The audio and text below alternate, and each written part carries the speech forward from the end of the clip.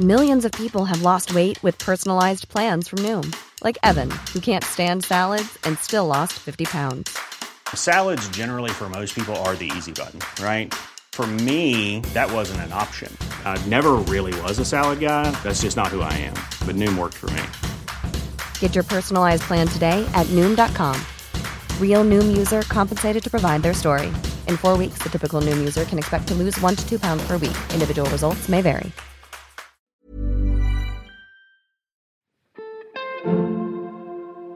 Hi, can I help you find something? Librarians specialize in helping you find what you were looking for, and sometimes what you didn't know you were looking for. Thank you for joining me as I talk to my guests about all things library, including the books inside them. I'm Julie Chavez, and this is Ask a Librarian. Traci Thomas is an avid reader and book lover who created the acclaimed podcast, The Stacks, in order to talk about books and the ways they shape our cultural understanding of race, gender, politics, and what it means to be alive. Weekly guests range from academic thought leaders to best-selling authors, from actors to politicians and more. You'll find Ibram X. Kendi, Angelina Jolie, Britt Bennett, Desus and Mero, Quentin Tarantino, and many more on the Stacks. Traci also writes a monthly bookish advice column on shereads.com. Traci lives in LA with her husband, aka Mr. Stacks, and her twins, the Mini Stacks. You can find her on Instagram at TheStacksPod. Here is my very thoughtful conversation with Traci. Hi, Traci. How are you today? I'm so good. How are you? I am doing well. Thanks so much for being here. Thank you for having me. I'm thrilled to be talking to you because I've been listening to your podcast, but I was lucky enough to see you on a panel at the Bay Area Book Festival with Brooke Warner, who is my coach and was my editor for a time. And I was so happy to see that panel, but also to listen to all your perspective. It was fantastic. So I'm so excited you're here. I think they turned those into like podcasts. Oh, did where they? People could hear. Don't quote me. Before you publish this episode, maybe do some Googling. I think that they did. I think the Bay Area Book Festival, I think that's what they told me they were going to do. Okay. So there might be a link for people if they do want to hear it, though. I don't know. Perfect. That's good to know. I shall investigate. Yeah, and check it out. I around. could be lying. And at which point, please apologize. I'm sorry, everyone. We'll pretend like it didn't even happen. It doesn't even matter. Great. I love it. Well, I'm just so I just saw that July 6th was your 222nd episode. That's right. That's my lucky number, 22. And it's 2022. I was so excited. That felt very serendipitous. So 22 is your lucky number? Yeah. Oh my gosh. That's a lie, actually. Oh, there's perfect. more than 222 episodes.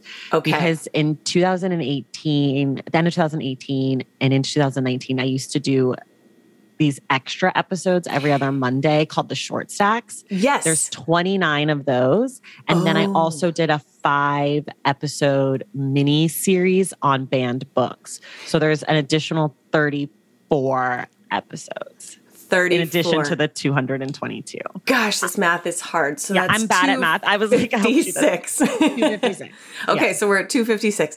That is amazing. Well, and I wanted to ask you about that because I listened to the Short Stack with Ibram X. Kendi, which was fantastic. But we can loop back around to that. But I want to start with a very important question, which I think leads in nicely. Right before we started recording, we were talking about the malls that we went to as teenagers, which is important. So here's my question for you. And that's, what was your first job as a teenager? I think maybe a babysitter. Babysitting was the gig, wasn't it? Yeah. I mean, I babysat. I worked at a restaurant. Okay. I was a waitress, but that wasn't my first job. My mom was a mortgage broker. And so sometimes I would work the front desk and like answer the phones, but I can't remember if I was paid to do that. So I don't know, like a bunch of stuff. Yeah, you were just doing a variety. I was wearing teenager. a variety of hats. Yes. Yeah, I was like finding money in random places. It's so true. And when I think about back on babysitting, I tell people this all the time. I really ate so much of people's food. Right? I took naps. Like when the kids would go down, I would fall asleep. I hated babysitting. It's like a nightmare of a job for me. Well, that is good to know that. So it's great because this is going to help us go from babysitting, not something that you enjoyed, to now you're podcasting, which apparently you do enjoy. Tell me. So how did it get started? Give me the origin story for the Stacks. Okay, the short version. I tell the story all the time, so I'm like trying to get it shorter, but it's a little annoying. Okay, so I like it. I was a reader growing up in high school and college. I liked books, whatever. I lived in New York. I read a lot on the subway. And then in 2012, we moved to Los Angeles and I stopped reading because there's no subway. And so like you drive places, you can't read. And I wasn't into audiobooks yet. I don't even think I knew really. Anyways, they like you still had to like get the like CDs or whatever. Yeah. Or you could like download from, you could like buy from Amazon or like from iTunes, but it wasn't like how it is now where you can like, anyways. Yes, not as accessible. So I wasn't reading as much. And in 2016, I was like, I really miss reading. I'm going to read a book a month. And that was my big goal. And it felt like really hard. And in like December 2016, I finished my 12th book and I was like, wow, I did it. Where is my Presidential Medal of Freedom? Like, congratulations to me. Someone call me and say thank you. So then in 2017, I was like, I'm going to read 13 books this year. Okay. And in 2017, I like started hitting a stride and I ended up reading 24 books. But the first few months, I only read like 5. Like it was like through May, I read 1 book a month. And then all of a sudden I was like, I love reading again. And throughout that whole period, I was teaching fitness and I would post the books on my Instagram page that I had finished with like a little mini review or be like, this book was great or whatever. Yeah. And people at my work would start coming up to me and being like, oh, you read this? Have you read that? And like wanting to talk and engage around books. And as I mentioned, I live in LA and there's this idea that people in LA don't read or like people in LA don't care about books or that, but like, it's not true at all. It's actually quite the opposite. People in LA read so much because so many people are in the industry. And so they're looking for the next thing to option or they're doing research on their next project or whatever. So there's like a ton, or they're reading scripts, which is reading. So there's just like a ton of reading happening in LA. That people don't talk about it. And so I was realizing that people wanted to talk about it. And a friend of mine was like, you should start a blog. And I was like, I hate writing. No. And then I was like, oh, I read this book that I loved. Nobody else I knew had read it or like knew anything about it. And I was like, I should start a podcast because there's like no podcast episodes about this book. There was only 2 and one was like really pretentious. And then one was about law. And I was like, let me just like try to talk about books in the way that the books that I want to talk about in the way that I want to talk about them. And so I started the podcast and that was in 2018. So it was like a very organic sort of like, and I also should say I love podcasts and I've been listening to podcasts since like 2010, 11, which is a lot earlier. Like Serial came out in 2014, which is like the reference I usually use because a lot of people found podcasts in 2014. Yes. I was listening for years before that. So it was like a medium that made a lot of sense to me. I was like, I love this. This would be fun. I could do this. So yeah, that's how it happened. I love that story. And I think what I really appreciate about it too is that's such a good word for anyone who's in a slump, because I feel like we do see reading as, you know, it's so easy to say, oh, I'm a reader or I'm not a reader, as opposed to reading does sometimes go with the other conditions in our lives. For right? sure. Yeah. So that's really cool to hear about. And yeah, 2010 was early for podcast adoption. Yeah. Way to go. Yeah. I mean, you were ahead of the curve. Just listening. I didn't start my show that early. I should have. I could have really been ahead of the curve, but yeah. Well, I like it. Now, your podcast is independent. And was it always so? Because I was noticing the short stacks were with... So it started independent. And then in 2019, I joined the Lady Gang, which is on Podcast One. So they had their own network. And then I left the Lady Gang and went back to being independent in 2021. So I started independent, was independent for like a year and a half, and then I left and I'm independent again now. Is that important to you? Yes and no. Okay. I didn't particularly care for being on a network. I didn't think it added much for me, but they did not have like creative control or anything over the show. So the show has pretty much stayed the same. Like not a lot has changed as far as what you hear and what you heard before I joined and after I joined. So I think for some people that is important. One of the things that was important was that even when I was with them, I always owned the entire show. They never owned any piece of it. So that was important to me. Yeah. But as far as like being on it, the way that my whole thing was structured, it was really just like a way to build audience. It wasn't so much like a exchange of ideas as it might be. Like if you create a new show with a network, then they own part of it. Or if someone acquires you, then they acquire those episodes, become their own by those people or whatever. So that wasn't part of anything. Well, that's so interesting, that kind of backside to this world of podcasting and the way that everything relates. I mean, it's its own machine and so many things. I feel like I learn something random and new every day, especially when I screw something up, which is also my favorite. So you've had, obviously, as we calculated, 256 guests, maybe a few repeats in there. Yeah. Okay. So people come for some people come for 2 episodes. Okay. So less guests than episodes. I won't even I don't know how try. to do that math. Yeah. To be honest. I'll put that in the notes too, along with our other details. But has there anybody who stands out to you? Have there been any guests that have been surprising to you? Like where they came on and you thought it was going to go one way and then it was very different? Yeah, but I don't want to say. Okay. Because I don't like people to know what I think when I go in. Yes. Because sometimes I'm wrong. Like sometimes I'm thinking someone's going to be a certain way. Like I'll say this with Ibram Kendi, he was not the personality he was a different personality than I thought he was going to have.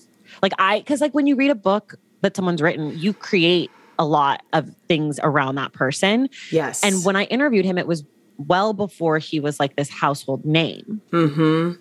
And so I went into that interview being like, oh, he's going to be like this. We're going to small talk about this and that.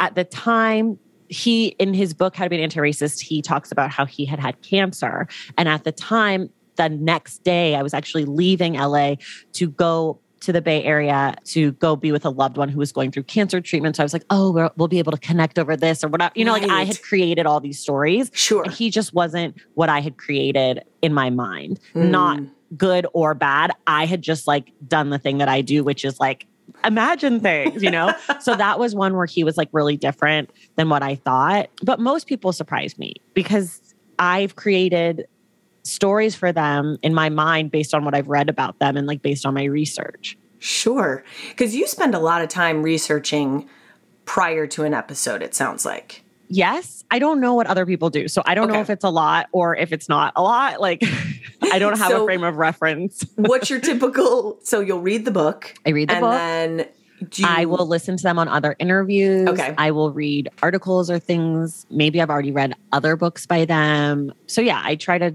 do like due diligence, but I just don't know how much time other people spend. I know I spend more time than some people, and I know that I spend less time than other people. I'll put it that way. That is a very diplomatic response to that question. Yeah. It's true though.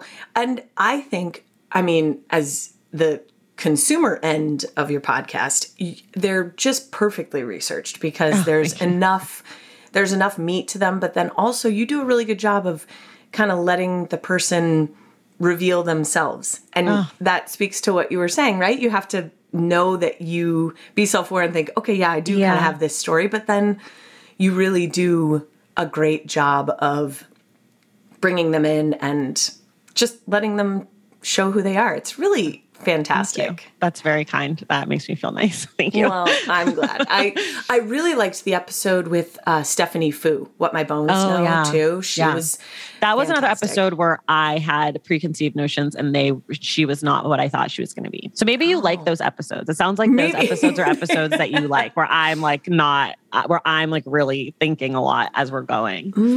Interesting. I mean, I'm thinking a lot always, but like some episodes when what I've imagined is different than what the person is, I have to do a lot more thinking about how to navigate.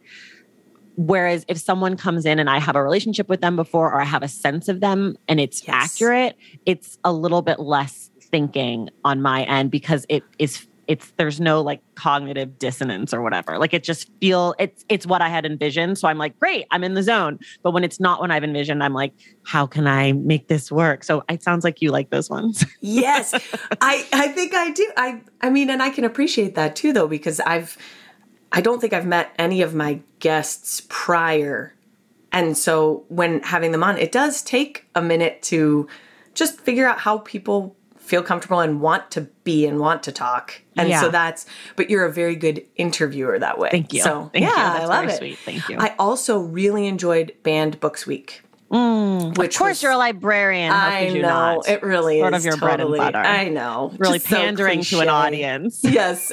I was wearing a cardigan while I was listening to your it. glasses on. You were just pushing your little book cart and Dewey decimaling all day or whatever you all do in your decimals. It is a mystery. Who knows what we're up to? A bunch of rogue crazies. But I really liked that episode, or those episodes, especially because, your normal format, you're centered on a book. Mm-hmm. And so those felt different in that they felt a little bit more exploratory, and you were really learning a lot too. Yeah. And I thought that was so well done. I really felt like it brought to the forefront kind of the urgency of banned books, because it has been around that's been happening for so long that we do kind of have this, I don't know, I don't think people maybe know or are understanding totally the difference between what's happening now and people not wanting other books out there. I just think you did a really good job. And I have to say, I was super surprised by Thursday Williams. I thought, because I was so dumb when I was young, and I was listening to her and a couple of the other younger people you had on there, and I was like, man, they're doing great. Yeah. I need to send them some fan mail. Yeah, Thursday's awesome.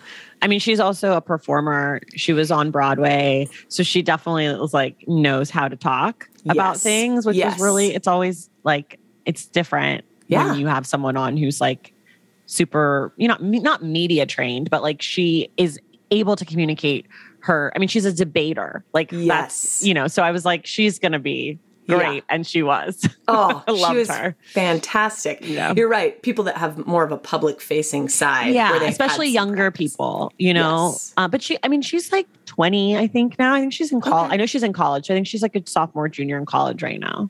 Okay. So see, she's almost getting into the age where then I have that problem of thinking I'm the same age as those people when I'm definitely not. Mm-mm. Yeah. We're old. We're washed. It's true. And you talked about the olds. And I was like, oh, it's so true. I'm an old. I know. I listened to your interview too on Library Land Loves. And something I really liked that you said that you did ban Book Tweak because you said it was a thing I had to do if I want to be the person that I think that I am. Yeah. So how did that come about? I loved reading that because it feels so self-aware in that side of knowing where our blind spots are and trying to find information. So how did that, you were just seeing it in the news, or what was it that was the linchpin for, okay, I'm going to do this? Gosh. Okay. It was I like to prepare. I'm a very type A kind of person. I like to be prepared. We talked about that. I work best when I am prepared, and then I can play within that. Yes. And I like structure, which is why the show is usually the same every week, pretty much. Mm-hmm. But there was all this stuff going on about banning of books. And I felt like it was kind of popping up in the media, but not enough in the ways that I wanted to hear from people. Mm-hmm. And so I reached out to a few friends and was like, is this corny if we do a banned book thing? Am I being a dork? Because, sometimes people do things and I'm it's way too on the nose. It's okay, great. Yeah. Congratulations. Thank you for telling me this piece of information that is so obvious, you moron.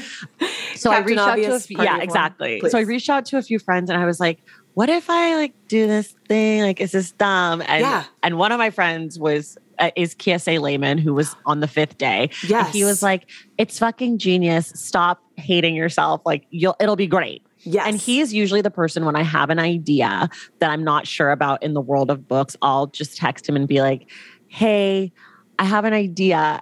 Is it horrible? And if he's I have follow-up questions, I'm okay, I won't do it. But if he's yes, do it, I just do it. Because I'm somebody believes in me and he's smart. And if he says yes, then great.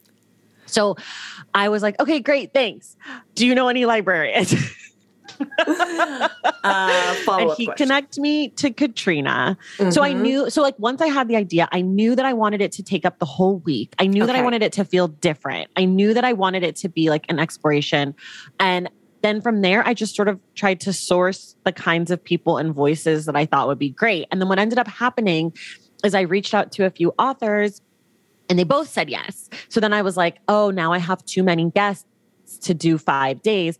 let me try to change the whole format on the fly. So I reached out to my editor, Christian, and I was like, this first interview is too long now because we have extra people. So could we do 2 people a day? And then I was like, shit, but I only have 7 people. So then I had to like go back and like find more people. It was like just a really chaotic, not how I like to work at all experience. And all of this started on a Saturday and the first episode aired the next Monday. So it was like because I wanted it to feel urgent and I wanted to do it when I thought people were still going to be talking about it. And I was worried if I waited that it was going to I was going to have missed the opportunity to really like insert these voices into the conversation, because so much of the conversation has been about like 4 authors whose like 4 books have been banned. Like it's like about these 4 books basically.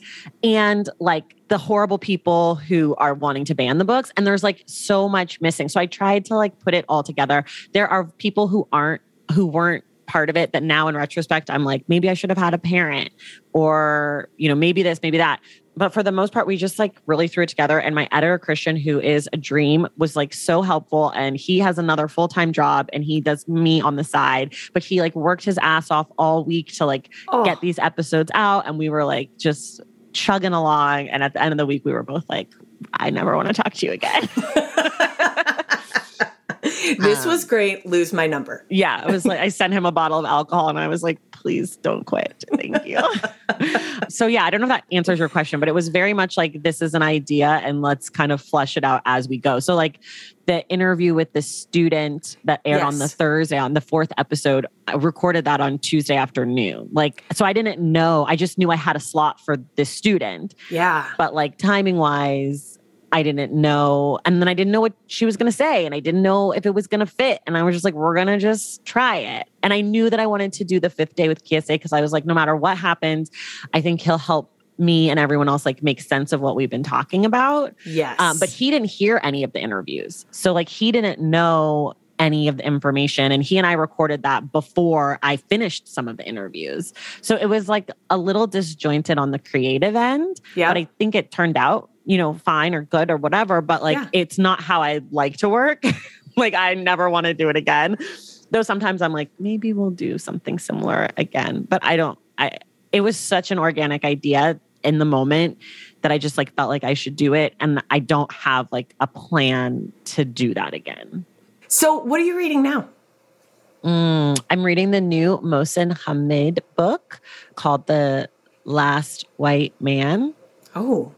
Comes out August 12th, maybe. Okay. And then I'm reading the book that won the Pulitzer for nonfiction by Andrea Elliott called Invisible Child, about a young girl, Dasani, who is homeless in New York. It's fantastic. It's a bit of a clunker. It's like 500 something pages. It's really good. I'm listening to that on audio. And so I'm reading the Mohsin Hamid book. And that's it. I only read 1 book with my eyes and 1 book with my ears at a time. I don't do the thing that people do where they're reading like 9 books. Nope, not possible. 1 audio, 1 print at a time. That's it. Wow, good for you. Yeah. That probably makes things feel a lot less crazy.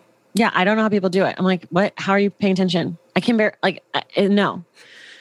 1 and 1. Some people have that sort of... It's so weird. People are like, I'm reading 9 books at once. I'm like, what is happening? How? Why? How are you doing that? There's not even 9 days a week. It's not like you're like, okay, this is my Thursday book. Like, what are you doing? What's going on? That is, explain it to me. I just started reading The Swimmers on your recommendation. So good. It is really good. That is one of those books. Every time I put it down, I'm like, now that's some writing. Yeah. Like I'll even go back and look at her sentence structure too. Yeah. I'm just like, this is perfect sentences. Perfect. Oh my gosh. Amazing. So what's a book that you would recommend to, like, you know, maybe over the last 6 months or something? Is there one that's been like a go-to that you think everyone should read? I don't believe in everyone should read this book. I'm fundamentally opposed to that idea. I hate it when people say it to me. It drives me crazy. Not you, but just like when people are like, when people like post about a book, like everyone should read this book. I'm like, no, not everyone needs to read that book. Yeah. Because like usually it's books, people say that a lot about books that are like about race or like disability or whatever. And it's like, no, I don't have to read that book that you read because I lived it. You know, or like I've read 10 other books that were written for academics around this subject. Or frankly, I don't fucking care about that. And like, I don't want to read it. Doesn't sound like a book I would like. Yes. So it really annoys me because it's like, oh, I learned something from this, so everyone needs to read it. It's like, well, maybe other people already knew it. Maybe you're late to the party. The book came out 6 years ago. So for me, I really try to like recommend books based on people. A book that I have been recommending pretty freely is The Swimmers, because I think it's really good and because it's so short. I feel comfortable that even if you don't like it, you could finish it and not hate me. Do you know what I mean? Like, it's not like I'm like, I would not recommend Invisible Child to a bunch of people because it's a 500 and something page book. And like, I don't want to be responsible because if you don't like it, you're not going to like it. But I don't want people to think like after 100 pages, oh, I have to stick with it because Traci said it was great. I'm like, if you're not liking it now, you're not going to like it in 300 pages. 100%. But The Swimmers, I'm like, it's 150 pages. Like, if you like to read, if you're curious about it, it's really good. I trust that it's a good book, even if you don't like it. So that's what I've been recommending a lot. I don't know. I try to give really specific recommendations to people. I appreciate that actually, because whenever anybody asks me what to read, my first question to them is, what do you like? What kind of books do you like? What are you looking for? And I even do that with the kids. I mean, tell me a book you read that you liked. Yeah. And then I can go from there. But yeah, you're right. It really is such a personal thing too. Yeah. And factoring in people's time and their, all the things. Yeah. Right. Like my sister-in-law is a huge reader. She's one of my dearest friends. And she'll text me and be like, what should I read next? I'm like, well, what are you in the mood for? Even though I know her taste, like I know what she'll like, but I'm like, are you in the mood for The Swimmers or are you in the mood for this like academic? She's an academic. I'm like, are you in the mood for this like incredible academic text? Are you she'll be like, I want a really good story. And then I'm like, okay, not The Swimmers. You probably want that. Like, okay, here's 6 books. And then she'll, report back. Yes. But so even with people that I know really well, I'm like very particular because I want people to like the books that I pick. I hate when I recommend a book and the person's like, oh, I never finished that. I'm like, no, I failed you.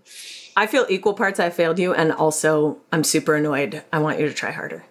Oh, no, I never I take feel it that. So I don't ever feel I want you to try harder. I take it as a personal failure always. And I never, I usually, because I've been recommended so many books that suck that I never blame myself. I'm not like, oh, I need to try harder. I'm like, this book needed to be better. Then I'm like, I'll never take recommendation from that person again. So I try really hard not to give a bad recommendation because I'm so hard on people who give me a bad recommendation. I love it. And I will probably not recommend any books to you.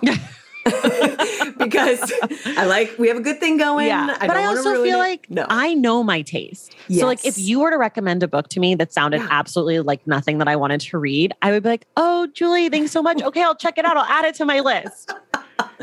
And I probably wouldn't read it. But I do usually add it to my list because sometimes like maybe you recommend it and I'm like, I don't know. But then maybe someone else recommends it and I'm like, oh, okay. I didn't know that was in there. Someone else told me about this. Let me check it out. So like I do actually add it to my, like, I don't just say that as like, sometimes, okay, Colleen Hoover, I'm not adding to my list. If one more fucking person tells me about Verity, I'm going to pull my eyebrows out one by one with my toes. Like I cannot. Oh, I can't wait to send you a stack of Colleen Hoover books just as a prank. That sounds amazing. I actually might end up reading one just so I can be like, I did it. Leave me alone. But I also like don't want to. Okay, understood. I'm interested as to who would recommend that to you because I feel like that doesn't, from what I see of your reading taste. Yeah, a lot of people don't actually recommend based on other people's taste. They actually recommend based on their taste. So it's not so much, Traci, I think you'll love this. It's, oh my God, I love this book. I want you to read it so that we can talk about it. Yes. Which is super different from like, you'll like this. Yes, 100%. Yeah, it's a gift-giving kind of idea. Yes, yeah, I love it. It's just a different thing. But yeah, so like Colleen Hoover. Okay, well, perfect. So we'll set that aside as a no thank you. Not for me. Not for me right now. But though I may end up reading it to do it on the show because I think that would be fun. I think that would be super fun. And I will say, too, that I put things on my list as well because so much has to do with timing. Yeah. And also, like, hate reading is fun. Oh, it is. It is fun. Yeah. Especially if you have someone, when I'm doing some hate reading, I like to read passages aloud to either the teenagers or Mondo, and they can kind of judge it with me. That can be fun. You're right. Yeah. We just keep it to ourselves. Well, I don't. And I have a podcast where I talk about books, so I actually don't always keep it to myself. well, that is true. You have a little bit more. Yeah. Well, maybe I'll have a books I didn't like episode of Ask a Librarian. Yeah. Fun. That could be good. People love hearing about books people don't like. Many of us have those stubborn pounds that seem impossible to lose, no matter how good we eat or how hard we work out. My solution is PlushCare. PlushCare is a leading telehealth provider with doctors who are there for you day and night to partner with you in your weight loss journey. They can prescribe FDA-approved weight loss medications like Wegovy and Zepbound for those who qualify. Plus, they accept most insurance plans. To get started, visit plushcare.com/weightloss. That's plushcare.com/weightloss. Millions of people have lost weight with personalized plans from Noom. Like Evan, who can't stand salads and still lost 50 pounds. Salads generally for most people are the easy button, right? For me, that wasn't an option. I never really was a salad guy. That's just not who I am. But Noom worked for me. Get your personalized plan today at Noom.com. Real Noom user compensated to provide their story. In 4 weeks, the typical Noom user can expect to lose 1 to 2 pounds per week. Individual results may vary. Well, it's an interesting question, right? Like, what didn't you like about it? I think that's the thing. If somebody doesn't like a book, that's fine. I do like to hear why, right? Like, Well, did you not like yeah. the writing? Did you not like the concept? What didn't work for you? I think what is interesting and irritating to me about people not liking books is like, no one has a problem being like, I didn't like that movie. It sucked. Yes. And people are so precious about books. And I'm like, why are we doing this? You know, like it's like this weird, like, oh, we don't want to offend the author. I'm like, do you care if Steven Spielberg knows that you didn't like his movie? Like, why do you care? What's going on with you that it really matters to you that like there are bad books. Some books suck. And like, if I read a book that sucks, I'll be like, this book sucks. And I do tell people why I like or don't like things. Yes. I try to always give a reason what works and what doesn't work for me in a book. But also like, I don't think we have to. I think we can just say like, I didn't fucking like Educated. I thought Educated sucked. I did not care for that book. And we did a whole episode on it. And I talked about it because it was an episode. But like, I just didn't like that book. I didn't find her interesting or smart or anything. Yeah. And like, I think that's okay. And like Malcolm Gladwell's most recent book, bad, really problematic. Really. I haven't read that one yet. Horrible. Don't do it. Okay, perfect. It's like one of the few books that I'm like, people need to stop with him. He's a hack. He's lost his whole thing. But anyways, I just think we should be able to say that.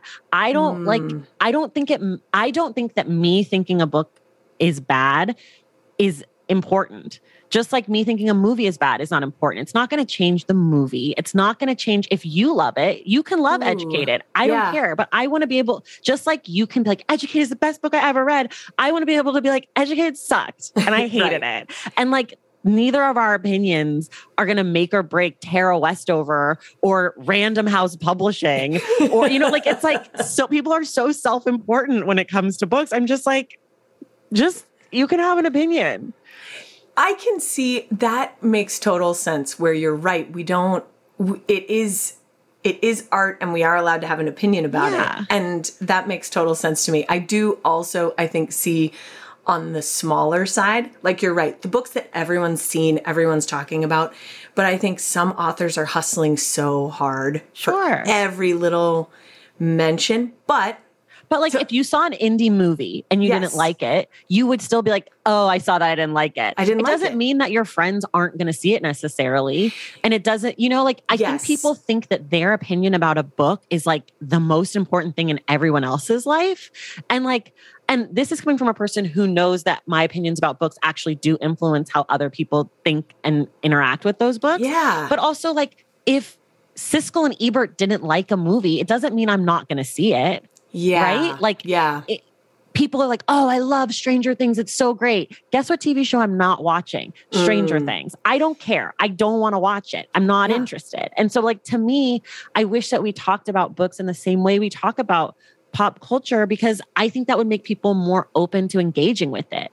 Like, I think people feel shame around not liking something and not liking a book, and they're scared and they're going to hurt the author and this and that. And it's like, look, it's a business. I know people are hustling. I'm an independent podcaster. I'm hustling. I'm up against the big dogs. Like, And I get that. And people are allowed to not like me and not like my show. And that's fine. And like, whatever, I'm still going to make my art and authors are still going to write their books. But having like actual discourse that's genuine to me is much more valuable to books than having this like fake, I don't want to review this book because I don't want to hurt the author's feelings. It's like, okay, do you think Picasso is worried about how you feel about his painting?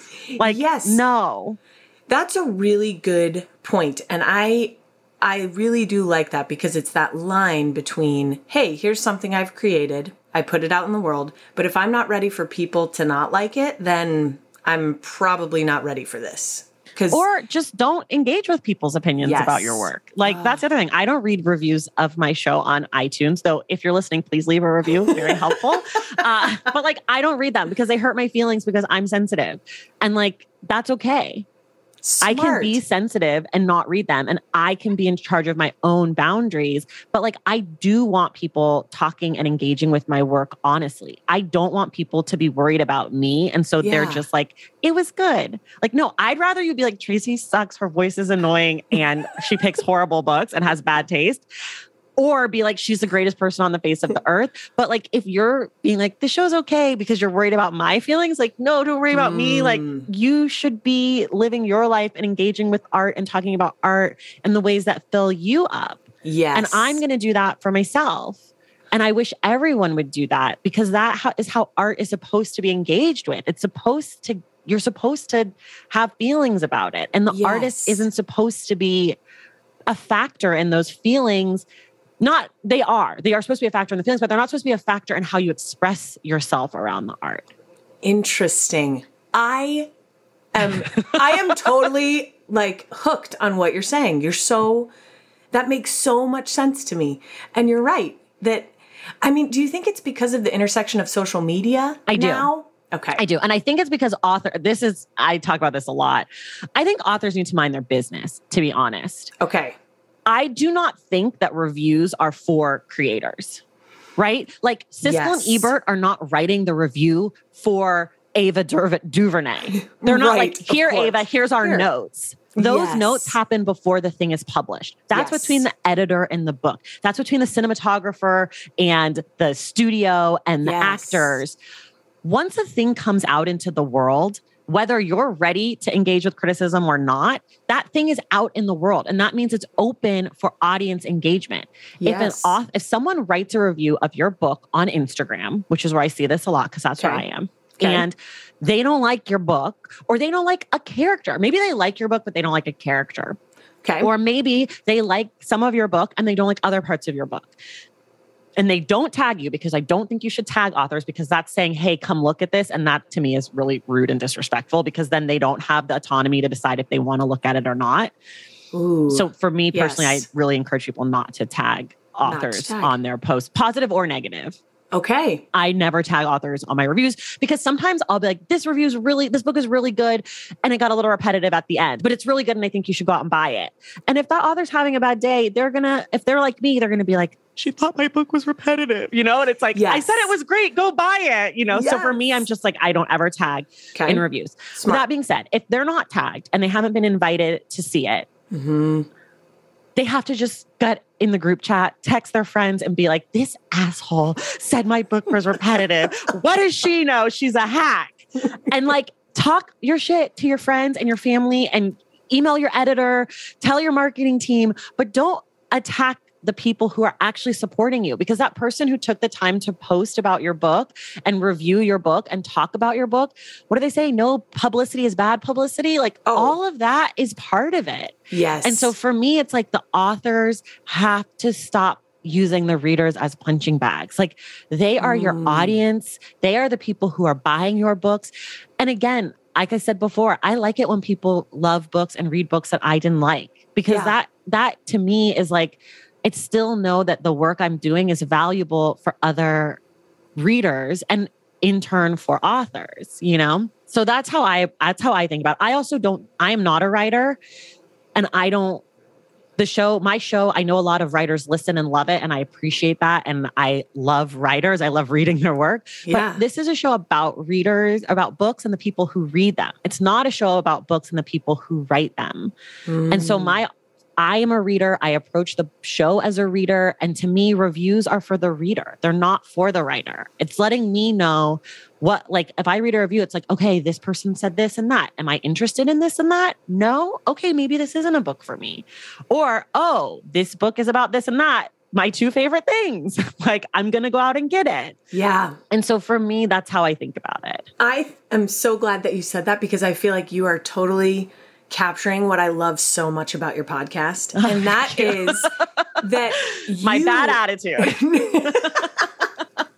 No, it's your ability. You really are a deep thinker. And it comes through in what you say. You have examined your opinions, and you've been doing this a long time. So I love listening to this, because you're really right. And I come at it from multiple sides, because I'm, in the midst of edits on my memoir, and that's kind of a scary, strange moment. Yes, but you're exactly right that once that's done, I have to feel good about what I've produced. Yeah. The end. Like people then take this and do what they will with it. But you're right. There's so many intersections now of social media and these ways that we do things that could be done differently. You're right, that almost honor the craft more. Yeah. And make it less about feelings. Yeah. It's just like, I don't know, it's not a personal attack if I don't like your book. My job is to talk about books. I can't wait to send mine to you and for you to maybe like or dislike it, and then we can talk about it. Yeah. Would that be weird to talk to someone if you didn't? When you talk to people that you didn't like their book and you're reading it, how do you do that? So on the show, yes, I am nice to everyone, because I believe that my job as the host is to host everyone. Yes. So if I don't like your book, I'm not going to have you on my podcast and be like, your book sucked, because like, that's not a good conversation. No. However, if there's something in your book that I think is like problematic or I have questions about, I'll certainly ask you. I just try to ask it nicely. Yeah. Because I think that that's respectful. Like, I'm not here to like be mean to people. Right. And like, I don't think that listeners can tell when I don't like a book. Okay. I don't think it's clear. I mean, I don't know. No one's ever been like, you didn't like that book before to me. And it happens. Sometimes I just don't like books. Like I said, like sometimes, like I read a lot of books and a lot of them aren't for me. Yeah. And sometimes, and this happens a lot. Sometimes I actually don't care if the book is good or bad. I'm very interested in the guest. Okay. And maybe I've heard them speak before and been like, that person is so interesting. And the book isn't as interesting as the person is in conversation. So like, sometimes I know I'm not going to like the book, but I just really want to have that person on to talk about this topic that I'm curious about. And again, sometimes I don't like a book and people love a book, So like, I don't take my own opinion to be important on a grander scale. Like, I don't, like, if I'm like, I don't like your book, I'm not going to be like, you suck as a person and couldn't come on the show. And I never invite people on the show that I'm not curious about, regardless of the book, because ultimately I have to be able to talk to you for an hour and ask you questions. And so if I'm curious about you, even if the book's not great, I still have questions for you. Yes. Because usually I have people on before I read the book. Usually I pick guests before I read the book. Okay. Got it. Like I'll like read about the book. I'll get the book. Maybe I'll check it out a little bit. And I'm like, I don't know if I love this book, but I'm really curious about this person. Yes. So it's not always, sometimes I read the book first. Like with The Swimmers, I finished the book and I immediately emailed her team and was like, I must have Julie Otsuka. Yes. But that's very rare that I'm like, I go to the book. Well, I go to the person after I've read the book. Interesting. I legitimately think I could ask you about 5,000 more questions because I'm so interested, and I'm going to be thinking about that a lot, this intersection of reviews being for readers and how that's become so much tougher for authors. And you're right, like you have opinions, but still being a sensitive person. I mean, there's just so many layers. I find that so fascinating. And then, I mean, social media is like the best and worst thing of all time. So, of course. I mean, social media sucks sometimes. Like it can be really hurtful. And like, I don't know. I think also, again, I'm not a writer, but I have to imagine like when you publish a book it is like a very sensitive, like you're in a sensitive place. And like if you go on a book tour and then people are like talking to you and all of that stuff. So I also try to be like very again, structured about my reviews. Smart. I try to like pick, if you're on my Instagram, I try to pick like one thing. I tell you what the book's about. I tell you like one thing I liked or like a general whatever. If there's anything I don't like, I kind of put that in the second paragraph or later, and then I'm done. I'm not giving you a 3-paragraph like novel. I'm just telling you quickly, I like this. I didn't like this. It's good. It's not good. It wasn't for me. Maybe I'll tell you if you like this, you might like this. Yes. This book reminded me of this book. Like I try to give people a sense, but also like I'm not trying to like change the way you think about this book that I read. I'm not that important. I think that I do that more on the show. I think more on the show, we're going to get into like what's going on in the book, what is like really juicy, yes, whether I liked it or not, which I will never say on the show to the author because that is me. On the book club, I will say if I do or do not like a book. When we do book club episodes, I go all in because it's a book club and that's what book club is. That's what book clubs do. But when I'm interviewing someone about their brand new book, I'm not like, hey, Julie, I read your memoir and you know what? It's bad. How do you feel? How's your Wednesday going? It sucks. So do you. How do you feel about producing such garbage, Julie? That's question one on this interview. We're going to be here for an hour. It's bad. How do you feel? Now what? Oh my gosh.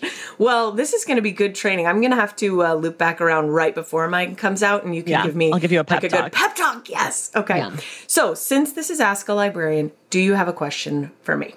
Okay. I have a lot of questions for you. And my question comes with a question, which is, I don't even know if this is information that you have. Great. Or if this is something that is, because I know librarians have a lot of different jobs. I don't know what kind of like librarian you are. Yes. But my question is, what is the most checked out book at your branch of the library? So this is going to be such a bummer answer because I can tell you for sure what it is. I have a follow-up question. Okay, so great. This question is a fail. No, I like both. So I'm an elementary school librarian. Okay. So most checked out books, always Diary of a Wimpy Kid. Oh, never read it. People like that. I haven't read it. I flipped through it. We call it brain candy in our library. We actually have just a little section with that and Big Nate, Timmy Failure. And we've gone back and forth with it being open or closed because my speech to the kid is always that I want them to like the books they like and they can check out what they want, but I also want them to make a thoughtful choice. And Wimpy Kid is like, here we go. They just don't have to think about it. So, got it. Yeah, it's usually Wimpy Kid. And then I would say after that, it's Wings of Fire, which is by Sutherland is the last name of the author. And that's like I think there are maybe 15 books. It's about dragons. Got it. Oh. So, I know. These are the things you'll get to see come home once your little ones are a bit bigger. I know. I don't like fantasy things at all. I'm really? Like, no. Ugh. No. A fairy, a dragon, a fire. I mean, I do like fire if it's a real fire, but not like a dragon breathing fire. I'm not into it. Okay. Perfect. Noted. Yeah. like a Game of Thrones? Never. Couldn't be me. Star Wars? No. Any outer space, Star Trek? No, nothing. Nope. It's gotta be just people I recognize doing things I've heard of. What about movies set in space? Like Interstellar or no. So I saw Gravity. I hated it. So boring. I will not see Interstellar or any of those things. No, I don't like space. Space is a no-go for me. Fantasy is a no-go for me. It's all no. I love this. One of my best buds is she cannot watch space movies or really anything related to space. No, thank you. Stresses her out. But okay. I hope my kids will read dragon books. That's great. Great. I'm not personal. As long as I don't have to read it, I really don't care. 100%. Yeah. Well, that's a good thing. Did you have a follow-up question that was related to that one? No, I had a question in case you didn't have an answer for my question. Because aren't some librarians are not even in libraries really? They're doing other things. So I was maybe she's doing other things and she's I'm not at the circulation desk or whatever. Oh, right. Yes. No, there are other libraries, especially with programming and things like that, in a public library. Yeah. So no, mine's pretty much a drill down of. Got it. Do kids still read Roald Dahl? Is that a thing or no? Yes. He's done. Yes. I know he's a Nazi, so people don't like him anymore, but that was big when I was a kid. Roald Dahl is still around. And a lot of the books, I've pulled in some of the older ones, the Mixed Up Files of Mrs. Baisley Frankweiler. Did you read that one when you were young? No, but people like that. I don't like I didn't like children's books as a child. I liked adult books. Basically, since I could read chapter books, I was reading mostly adult books. I liked Matilda, but I read that younger, I think. I read that young. But then I was like, I'm reading books by adults for adults. So I didn't really do a lot of that. Do you read anything younger now? Sometimes I read YA for the show. The only YA I've ever truly loved is Jason Reynolds. Okay. Jason Reynolds, I love. Yeah. I still haven't read Ghost. I loved Look Both Ways. Look Both Ways, moved me deeply. And I read Anna Kay by Jenny Lee. Yes. Which is the Anna Karenina retelling. And I loved that. And it's allegedly YA, but it's older to me. Okay. They're having sex, doing drugs, having a good time. It's like Gossip Girl. Oh, okay. Yeah. So it's it's YA, but it's not. And same with also Mary H.K. Choi. She's allegedly YA. It's not. It's older. It is. They're having sex. They're doing drugs. They're smoking cigarettes. They're in college. YA. But people consider that YA. Yeah. And right below it, you have middle grade, which is that's what Look Both Ways is. Okay, so I'm gonna check that one out because I don't have that one in my collection. I have a lot of other Jason Reynolds. Oh my God. It's 10 short stories. The second story made me cry. Oh my goodness. I know. I cry thinking about it. It's one of the greatest stories, one of the greatest short stories of my life. It's so fantastic. It's so good. This is killing me inside because I was literally just thinking, okay, I'll buy that today, but I can't because it's no by July. And I got that through you. Well, I have an idea. Go to your library. Though I'm not librarying for no by July either. Oh, you're not? No, because the point, so this is Antonia. She's Black Girl Reads on Instagram. Please link to the right thing. I will. Black Girl That Reads. No. Yeah, there you go. Yep, I got you. Adjectives. Yeah. She's adult. Love her. One of the people I met online that we've become friends in real life. We've hung out a few times when I visited New York. Obsessed with Antonia. She started doing a book buying ban and then she was doing No by July. And she and I talked and a lot of people were like, oh, just go to your library. But she's like, the whole point is to read what's on your shelves. Yes. And so I am not using my library except for audiobooks of books that I physically own. So I'm still reading my shelf. I just don't have time to read as many books physically. So if I'm on a walk, I can listen. Yep. So that is a small cheat. Okay.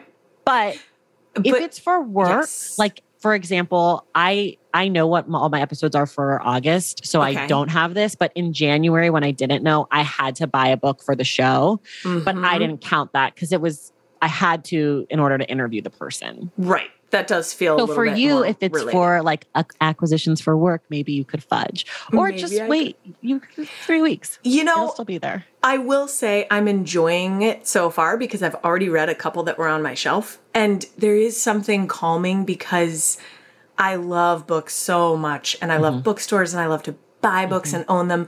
But it can kind of get manic at times. I find myself, and also then it becomes kind of a retail therapy. But if I'm not actually doing the reading, then I'm not getting the benefit. So it has been really good. I'm sure you have plenty of books in your home. Oh my gosh, it's so bad. I have a Kindle. Stacks. I have stacks. I'm sitting in front of an entire full wall of books and I have all these stacked behind me and I have books everywhere that I'm just I cannot buy things. Plus I get sent books and so new things are coming in. That's a win. But I'm trying not to read those for No by July.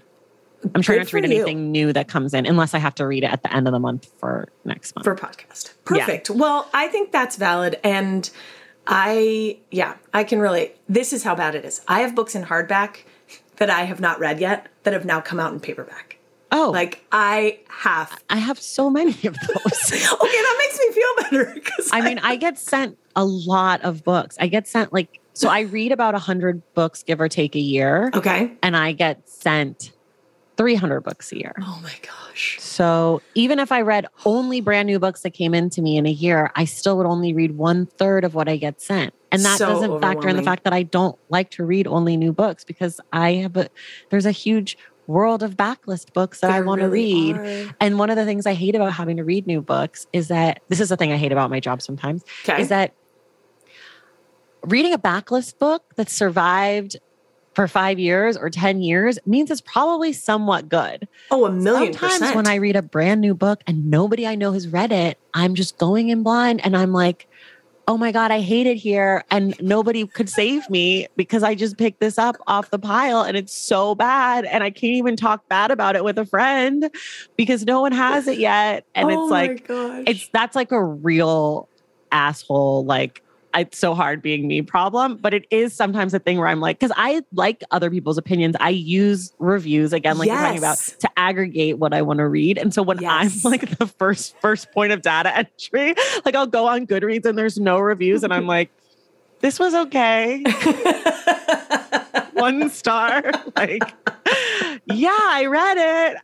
But so that's one of the things I don't like about my job is like being the first one on a book. I'm like, damn. Oh, that's amazing though. It's true. When you do read a bad book, it is horrible. You want other people to read it so that they can like experience. I've done that to my sister a couple times. I feel like I made her read a book. I was like, this is terrible. I need you to start reading it. Yeah. And bless her, she did. But she did save me also from reading the book that she and I always talk about is The Goldfinch. Now, are you? No, I would never read it. Have you seen how big it is? And nothing happens. I know nothing happens. I can tell by looking at that cover. There's an event at the beginning, and then it's a bunch of pages of nonsense. Yeah. I know. I've heard enough about it. I have never read it because the summer that we moved here, Amy and I started reading it at the same time. She got about halfway, so she was ahead of me, and she called and she said, Julie, absolutely not. She's like, do not. She said, I cannot let you read this book. And now it's our one book where she actively goes into stores, and if she sees it, like, she'll move it. It's so bad. When I first saw it, I was like, oh my gosh, I'm so excited. A book about like a terrorist attack. Yes. This is my jam. And then someone was like, that's at the beginning. And I was like, oh, nope. Can't do it. But I heard her other book, like The Secret History. I have heard amazing things. Amazing. And I've heard things actually happen. Yes. I've heard it's like a tense, there's like some tension. Probably not going to read it because I'm too scared. Secret History. Yes. The Secret History. Donna Tartt. Yeah, Donna Tartt. Yes. So I think she'll do fine. Even if we're not fine. This is exactly right. We can talk bad about Donna's book we've never read. This is how it's supposed to go. It's how you're supposed to engage. It's so true. Donna, we wish you all the best. And Donna's filthy rich. She's sold billions of copies of her books. She's sold it into like a movie and a TV. She doesn't care about us. Donna doesn't care. Donna's happy. She's laughing all the way to the bank. She really is. And it's same with Stranger Things, right? They don't need your view. Care. No, they don't care that you're not watching it. No. Traci, this has been a delight. Thank you. I had this was so fun. So much fun talking to you. So thanks for all the time, and thanks for what you do. I think that you bring a lot of critical thought to reading, and we all benefit from it. I really do. So nice. It's really... I think I'm such a dum-dum. So No, I think you do a great... But I think that's what's so perfect about you is that you actually are a very deep thinker. You're thinking very intentionally when you talk to the guests, all these things. And also you talk about the snacks. That's what it's such a great balance. So I will be sending everyone your way. And thank you. I'll be sending you a copy of my book. I'll probably send you like 10 copies just to be annoying. Just so I have extra. Yeah, exactly. In case I don't have anywhere to, in case I have open space for a book. And also, if you don't like it, then you can give it to your friends and they can read it too. Well, I have a little free library. So if you want to get out in the world, you just send it my way. I'll pump it out. I myself am a librarian. Thank you for asking. There you go. Perfect. A little free library. They're adorable. Well, thank you so much for this time. And I hope that you have a great rest of your day. Thank you, you too. Thanks, friend. Thank you for joining me for this episode of Ask a Librarian. As always, it's my joy to share and learn with you. You can follow me on Instagram at Julie Writes Words, or you can go to my website, juliewriteswords.com. There you'll find the show notes, including all the books mentioned in the episode. See you in the stacks next week. And until then, friends, never go anywhere without a book.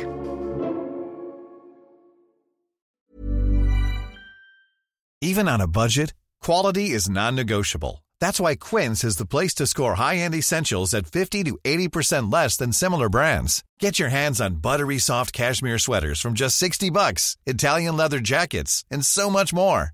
And the best part about Quince, they exclusively partner with factories committed to safe, ethical, and responsible manufacturing. Elevate your style without the elevated price tag with Quince. Go to quince.com/upgrade for free shipping and 365-day returns.